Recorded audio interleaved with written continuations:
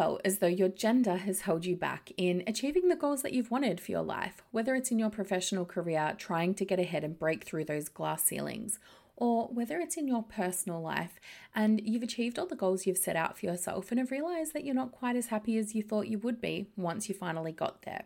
Well, that's exactly what we're going to be unpacking in today's episode. So get comfy and pop your earbuds in because this is another great episode from the Get Over Yourself podcast.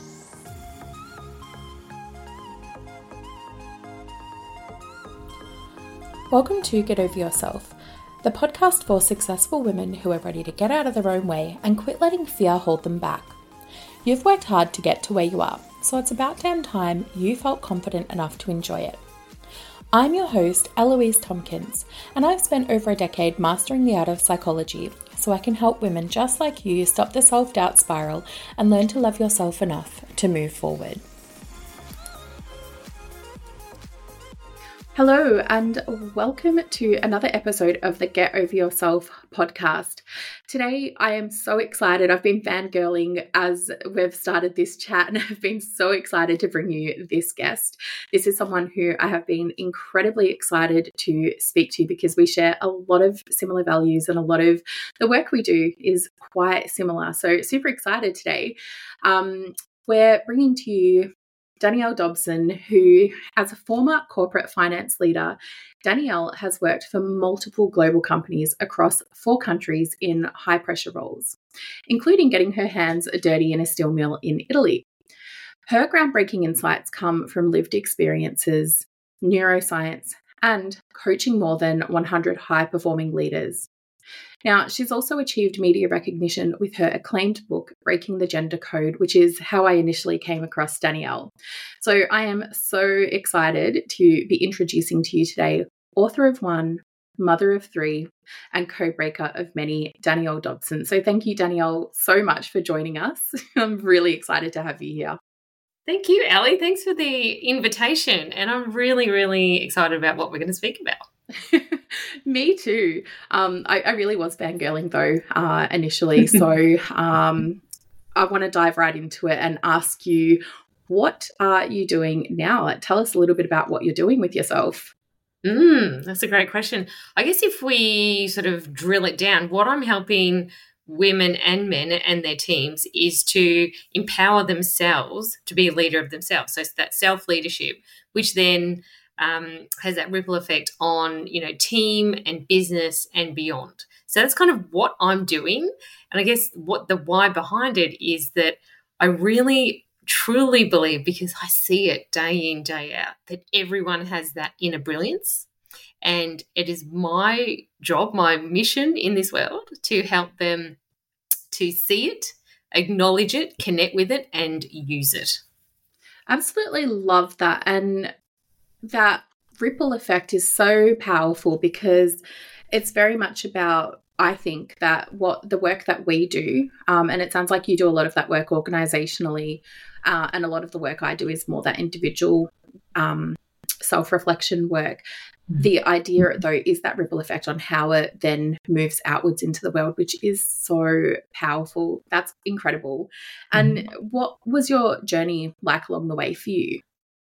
Oh gosh, I'm 50. I just turned 50 this year. And when I was reflecting on that for the speech for my birthday it wasn't a keynote, but the birthday speech, I was thinking, where do I start with this? So much has happened, so much has happened. Like you mentioned, so I've lived and worked in the corporate world in 4 different countries. I've lived and worked, in another capacity in 5. There's a 5th one because I spent time in Beijing. And I guess as a starting point, because I went down there with Beijing, I actually look at my life as BC and AD. So BC, before China, and that was 2012-13, and AD, after Dan. That's my ex-husband. So I look at my life like that.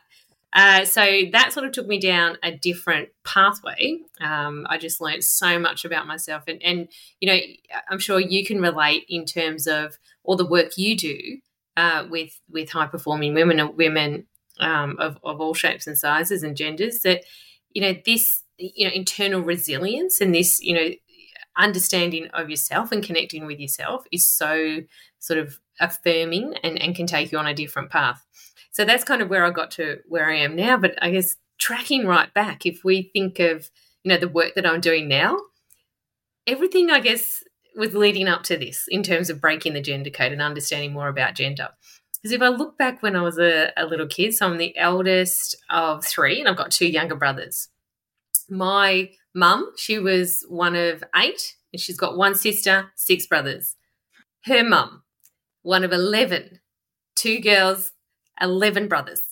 So 1 sister, 11 brothers. So there's so many boys and men in our family along that line, and my dad's line's similar. So I actually grew up in an environment where I was surrounded by men, but I enjoyed all of the things that they tended to do, men and boys. So I was always outside playing footy. That's AFL because I'm from Melbourne. Playing cricket. We had 1 TV growing up in the 70s and 80s. In the summer, it was cricket. In the winter, it was AFL. So I just kind of had no choice. It was like by osmosis. And I think of the games that I played, and it was like riding bikes, building cubbies, kick to kick, those sort of things. So I sort of had this, I guess, affiliation with that way of operating. And then in school, it was interesting. I kind of didn't see the sense in primary school of wearing a school dress, like when it was really cold. Yarra Valley winters are pretty cold, in primary school. So I said to my mum, why can't we wear pants, long pants? I said, also, it's really hard to kick the football at lunchtime when I'm wearing a dress. So she supported me in that. So her and I spoke to the principal, a couple other people at school, and we got pants bought in, So that kind of, I guess, code breaking started back then. But the key thing there is that my mum supported me because she understood what it was like to be a woman surrounded by men and being, I guess, ignored and looked over. And then also with my first Holy Communion, I didn't see the sense of wearing white, lacy dresses because that's kind of typically what people wear in about grade 3 or grade 4 or something. So I asked my mum if I could wear a blue dress with white polka dots and blue suede shoes. And she supported me in that too. You look at the photo, I'm the only one, I stand out there with the dress. So she supported me in that. And then also I played AFL football from a young age. My dad was the secretary and I played in my younger brother's team. And you know how women, like girls, tend to have their growth spurts quicker? So if anyone knows the game of AFL, typically the tallest person on the side is what we call the ruck. So they go up for the centre bounce or the centre toss-up. Well, that was me. That was my job. And I remember the first ever game I played for the Seville Blues. We were against Belgrave, and they were Collingwood colours. And when you're a Melburnian, you understand you either love or hate Collingwood. So all I remember is this Collingwood colours, the opposition ruck player, we're eyeing each other down for the centre bounce at the start of the game, and he turns and he looks at his ruck rover and he says, oh, check this out. This is a girl. This is going to be so easy. And I don't know what happened. It triggered something really, really deep inside me. And I thought, whatever happens, I am going to get that ball. And I did. And I think that's really what has driven me all the way along in life. And it's helped me get to where I am now with my work around gender. It's not necessarily a sense of social justice, really. I think it's around fairness and letting everybody contribute and give their best and their strengths. And I guess, to keep hogging the limelight here, I was professionally raised in the world of finance too. So, and majority of my roles, I had global roles, multinational Fortune 500 companies, they were in majority male-led businesses. So that was another space that I was quite okay with. And I even, like we mentioned, steel mill in Italy. So I guess I was pretty comfortable, I would say, in those spaces and environments based on my gender code training program from a very early stage.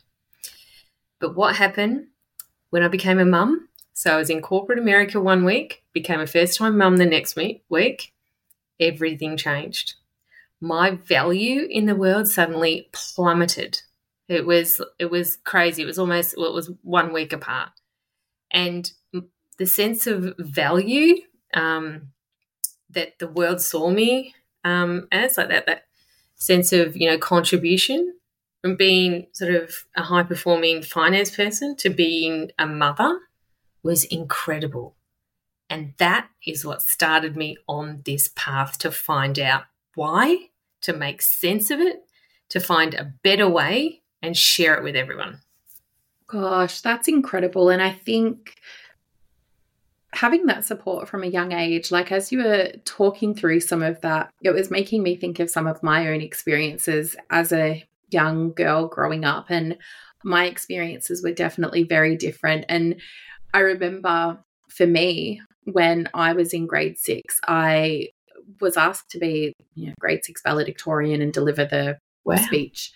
And, when you're growing at school, like you said, you grow, you develop. And for me, I very much hated wearing dresses for lots of reasons. But by the time the end of year 6 came, I'd outgrown my dress and definitely did not feel comfortable in it. It was too short, but I wasn't allowed to get a new one because it was the end of grade 6. Yeah. And girls at our school had to wear the dress for the end of year celebrations. And boys could wear pants. And I remember kind of just saying to my parents, no, yeah, we can wear pants. We can do that. Yep, that's okay. And my family and I rocked up to the grade 6 valedictorian end of year celebrations, and every other girl was wearing a dress. And I was the only one wearing blue pants and the white collared t-shirt. And I remember my mum just being absolutely furious with me because she said, she's like, how could you have not told me that you needed to wear a dress? You're the only one not wearing a dress. And I just remember the shame that I felt at that experience because I did not feel comfortable in the dress, and I actually felt much more comfortable in the pants and shirt combo. And that my experience growing up was a lot of shame around being able to express my authentic self in the way that I wanted to dress. And so for me, it became about that performance of what it meant to be a woman, and growing up wearing dresses and things that, looking back, I'm like, oh my gosh, that's so not who I am and how I would have dressed had I have been given the same opportunities that you had to kind of tap into your authentic self. And it really does, I guess, indicate some of the not only social conditioning, because my mum had been conditioned to think that, okay, this is what a girl/woman in society should do. But also the, I guess, impacts of how we're parented and how our parents can influence the beliefs and trajectories that we then develop about ourselves, and how that manifests in how we exist in the world. So, yeah, that. Absolutely. I'm so grateful that you shared that, because that is exactly, part of the challenge. But, parents are doing the best they can with the resources they have available to them at the time. So internal resources, so what they're personally capable of, and external resources. Many don't understand the impact it's having because they've had a certain model, and then they might have thought about it or thought not about, what they want to do differently or what they want to keep.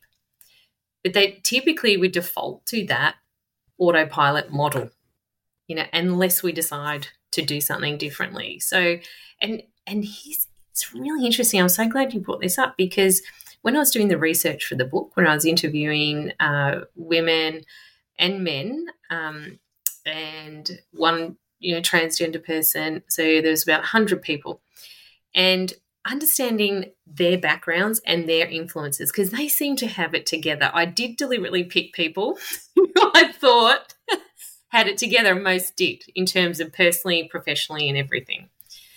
And that came up over and over again.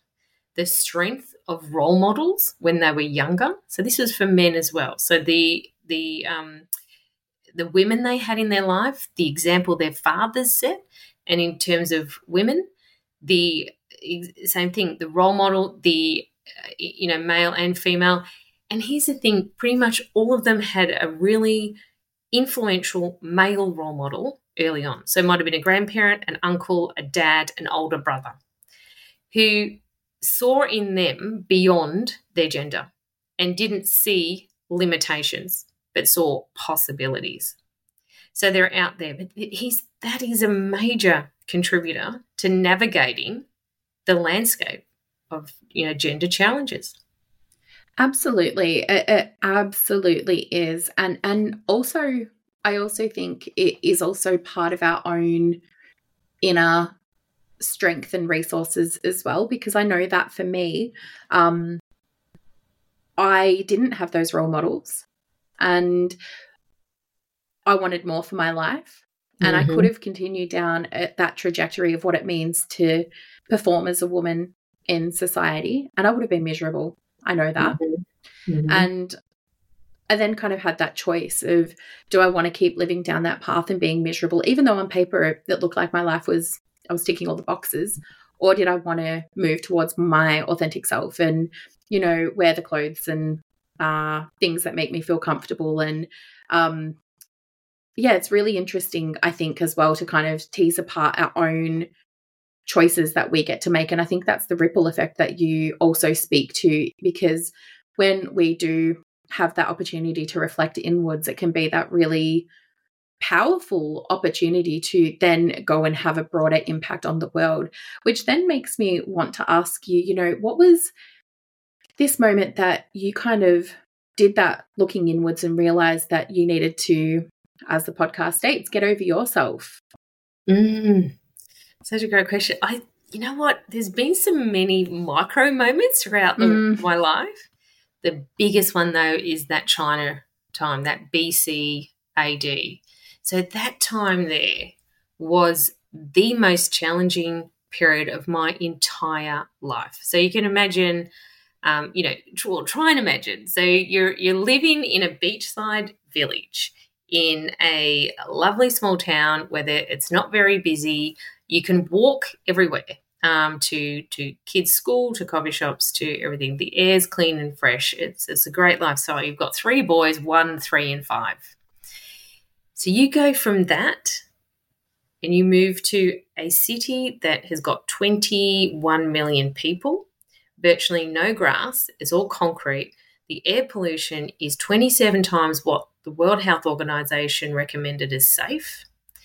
You have no agency over your life. You can't drive. You have someone living in your house that is a helper, which is great, but you can't communicate with.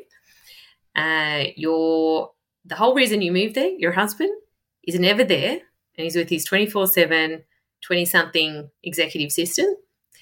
And that's the whole reason that you moved there. You're made to feel like, you're xenophobic, don't have any friends yet, can't go out, you feel like you get ripped off all the time. This total juxtaposition there. And then what happened was there was this time where my only crutch was going to the gym. That was the only thing. So because I was a personal trainer at the time then, so there's a little business I had in between everything else. And I had an outdoor exercise, like a boot camp business. The whole time I was there, I went outside to exercise twice because of the air pollution. So, and then every second week there was some food scandal with, polluted tea, vegetable, oils and stuff, pigs, chickens, eggs, all these kind of things. Like, I was like, oh, what do we eat? I can't trust anything. And so, my crutch was going to the gym. And then I damaged my lower back. And I remember, one night on the floor, I went to the toilet and I zigged instead of zagged, and I just fell to the floor, excruciating pain. No one knew that I was there. It was in the middle of the night. And I'm just lying there and I'm thinking, what else can you throw at me? God, universe, whatever. What are you doing to me? And I realized in that moment that there was nothing I could control about my external environment. There was nothing. But what I could take control of was my internal environment and how I viewed the world. So my perspective. I was in charge of that, how I saw the world.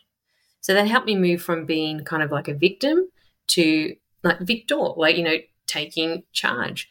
And I realized the first step that I needed to take was acceptance, accepting everything about where I was at that period of time, every decision I'd made up until that point, everyone in my environment, every sort of, person, everything, just accept it, because I decided that if I didn't accept, that what I kept resisting would continue to persist. So it was that acceptance, but it doesn't mean approval. Acceptance doesn't mean approval, but it just means I could redirect my energy from fighting reality to navigating through it. And that was a complete life-changing moment for me. And from then, it was not overnight. It wasn't instant. It wasn't a silver bullet, but it helped me get back on this path of acceptance, of understanding myself a bit more, and taking back control of how I saw things. And that, I just built on that. And then I was all ready for COVID lockdowns. Oh, don't say the C word. No, especially from Melbourne, my God, yeah. Yeah. But that was that was the big one. Yeah, that was in 2013. It's really interesting because I find that a lot of the people that I talk with, myself included, for me it was a relationship breakdown in my late 20s, and I looked at that relationship and kind of looked back on that, and now I look back at that and I'm like, what were you doing? One, I was with the wrong gender. That's a separate story in and of itself. Yeah. But two was also, like, it was just the breakdown of that relationship, and that was my kind of rock bottom. And everyone that I've been talking to on the podcast has this moment, and I hear you on the micro moments, and I think those micro moments do kind of come up, and I think they're the things in our life that guide us to that bigger moment, that when that bigger moment comes, we kind of reflect on that and go, okay, this is my choice point. This is the moment that I get to decide. And not everyone does that. Not everyone does that, which is what I find fascinating, because there's, and I see it in my family where I made that choice point to move towards something different. And doing that has changed my life for the better in so many ways. It's also changed my relationships with my family members in lots of ways as well. Where am I going with this? Then I see other family members who say that they want to change and kind of see things that I've done, and they're like, oh, I wish that I could do what you've done. And I'm like, well, that actually sits within your control. You actually do have that control over it. But kind of like what you were saying, part of it is firstly about that mindset shift. I think that there's also more to it than that, because I think that mindset is step one, and then it becomes about how can we sit with the discomfort of doing those really difficult things and changing the behavior and accepting all of the emotions that it brings up for us, which is kind of part of what you were talking about as well, because acceptance means kind of coming to terms with and allowing the shame, the guilt, the resentment, all of some of those icky feelings that we've experienced to kind of coexist while still then making the choices for the life that we want to live anyway. And that's not easy for people. Absolutely, so true. And I love that you've brought up emotions, because that's something that I discuss a lot with my sons and clients, with sons more regularly, because they are, teenagers, 15, 17 and 12. And I'm committed to raising, healthy, adapted, humans who are able to contribute to the lives of people in a meaningful way, and primarily with respect at the heart. So something that I have shared with them that I learned from my coaching buddies is that emotions, the intense feelings, often they last for 15, on average, okay, this isn't everyone, 15 minutes max.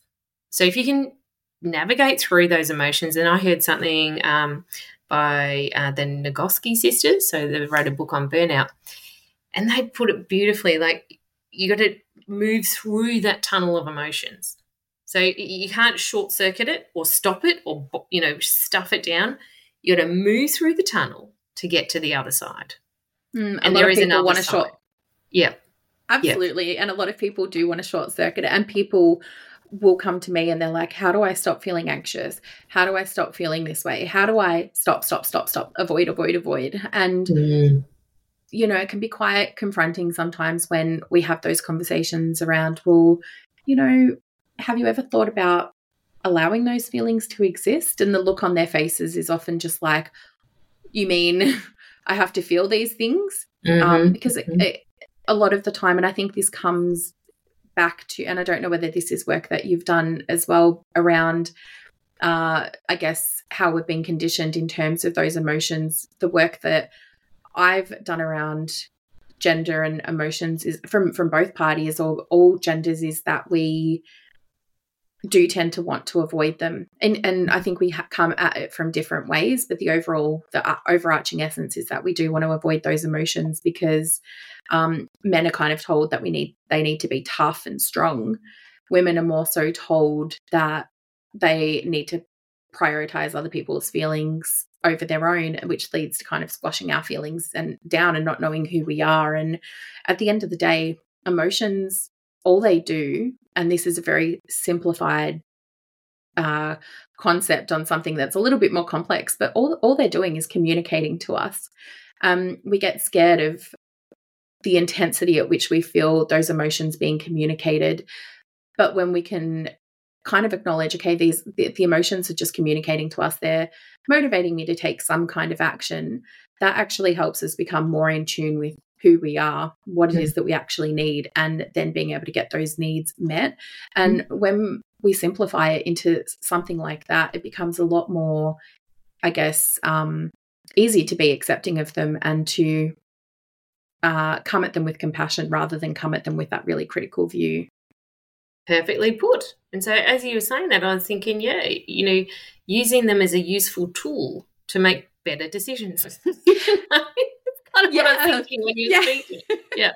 Essentially, yeah. I feel like I could talk about that for ages, but I'm super curious, what life is like for you on the other side, and what tips do you have for other women or people who were born female in this world to navigate through life? That's a really great question and a big one, isn't it? So, and that's why I wrote the book. Just a little. Yeah, and this is it, to reach more people. So there's only so many people I can reach through, coaching and speaking. So, so I'll just let everyone know that, with the book, the first half is, this is how we got here, this is the history, and this is the impact that it's having. The second half is a detailed practical framework called the circle framework to actually navigate through. So there's a lot of detail to that. But what I'd like to share in a simplified kind of version, and it is very simplified. It doesn't bring in everything you were mentioning about the conversations that is in the circle framework and the difficult emotions and things like that.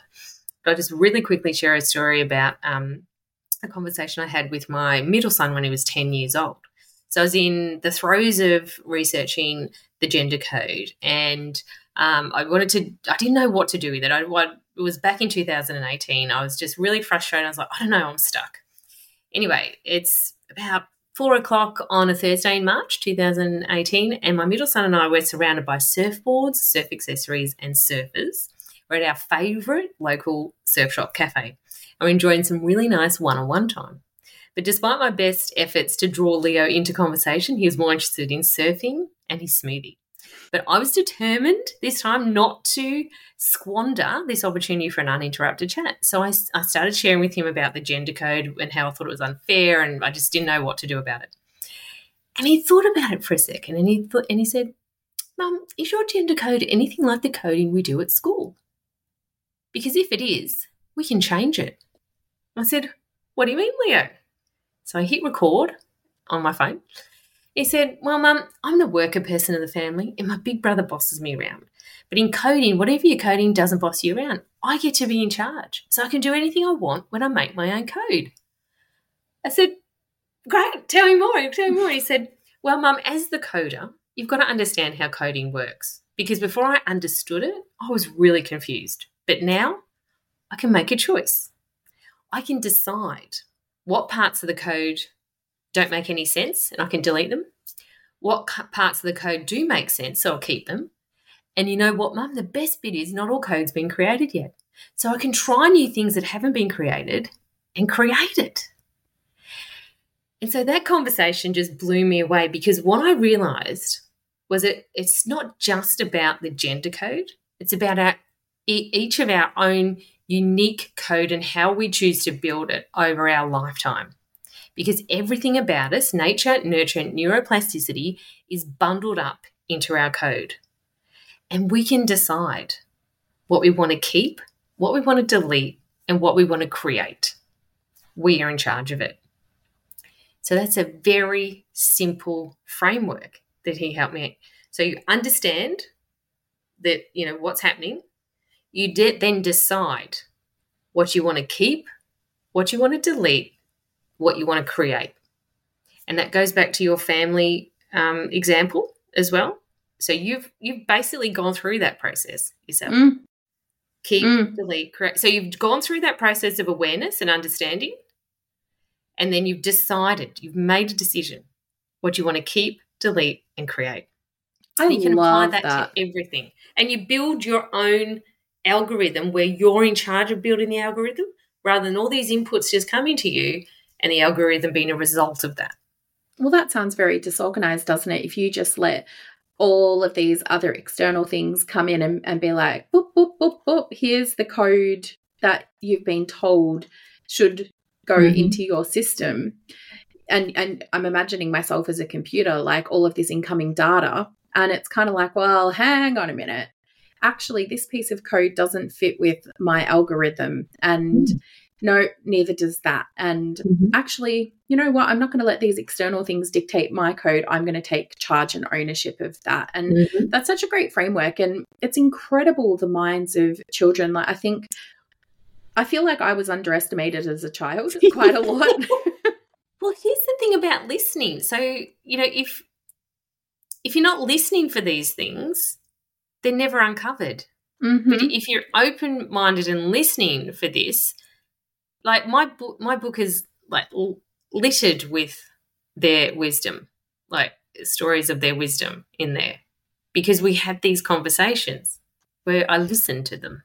And also, you know, pushed for the conversation, you know, in addition to the smoothie, you know, like not giving up on that desire for connection, and having those conversations and allowing that space to have those conversations, I think, is really important. And I absolutely adore that listening component. And it's one of the reasons I love podcasting and interviewing people, because through having these conversations with incredible women like yourself, we get the opportunity to listen and to hear and to learn, and my hope is for people to then pick up these little tidbits and make those changes in their own lives, so that their lives can become more fulfilling, more meaningful, more authentic.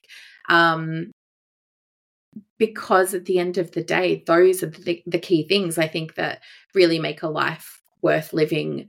And I think that's where I think we really do share that overlap in terms of gender, because so much of that coding does come down to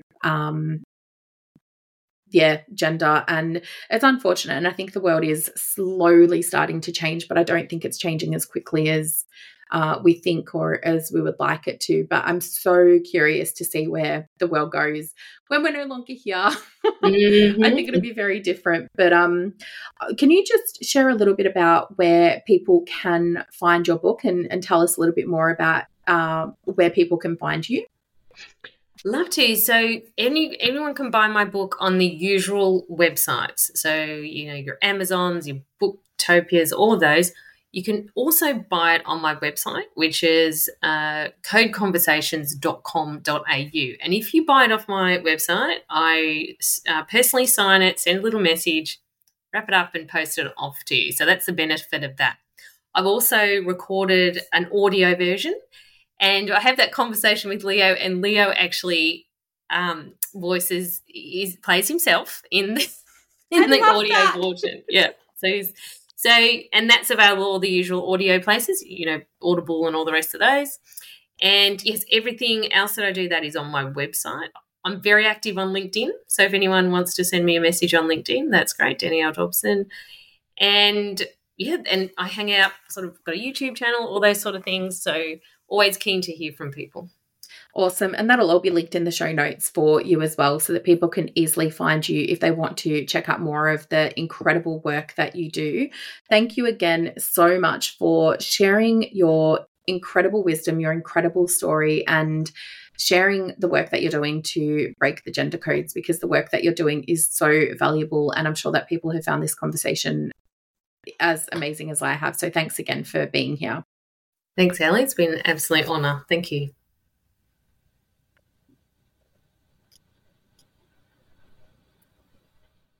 Out of all of the podcasts that are out there, I am so grateful that you chose to listen to this one today.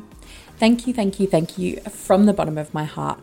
It would mean the absolute world to me if you could leave a 5-star review on this podcast, so that we can help reach more like-minded women who also need a daily dose of motivation and inspiration to live their most authentic life. Take care, and I'll chat with you next week.